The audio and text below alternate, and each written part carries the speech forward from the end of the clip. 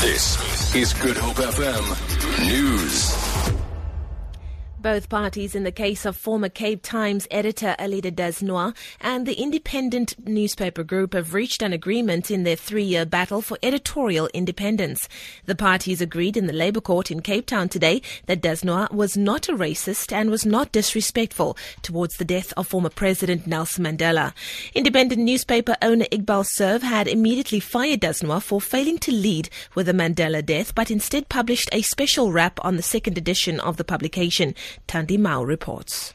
The two parties, however, disagree with the decision taken by Dasnois to publish a special wraparound, but the independent newspapers has backtracked on allegations that Dasnois was motivated by racism and lack of respect for Mandela. The first edition of the Cape Times on the morning of the death of Madiba had led with the public protector's findings that one of Sekunjalo companies owned by Iqbal Serve had been improperly awarded a tender by the Department of Agriculture and Fishing. Dasnois went to court as she believed that she was fired for leading with that story, as Mandela had died after the printing. The independent newspaper has, however, confirmed its commitment to press freedom. I'm Thandi Somawe, the Labour Court in Cape Town.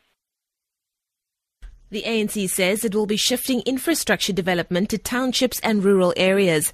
The party says it's working on a master plan that will see these areas having enough infrastructure to attract business. Angela Bolawana reports. Townships around the country will be getting a makeover in the next few years. The ANC says it is working on a master plan which will see townships and rural areas transform into economic, sporting and cultural hubs. The plan is to ensure that these areas also attract businesses and that residents are able to be economically active in their areas of residence. Until now, the party has been focusing on housing and the provision of basic services. Angela Bolawana, SABC News, Johannesburg. The murder trial of Czech fugitive Radovan Krejcir and 4 others has been adjourned to this afternoon after one of the accused failed to appear in the High Court in Johannesburg. The case relates to the murder of Lebanese national Sam Issa, who was gunned down near his home in Bedfordview in October 2013. The shooting is believed to be related to a dispute over money Issa sent Krejcir.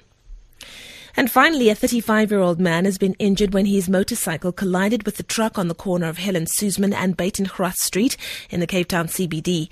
ER24 spokesperson Russell Meyering says the man sustained serious injuries to his chest and one of his arms. Meyering says the driver of the truck was not injured. The cause of the crash is being investigated. For Good Hope FM News, I'm Leanne Williams.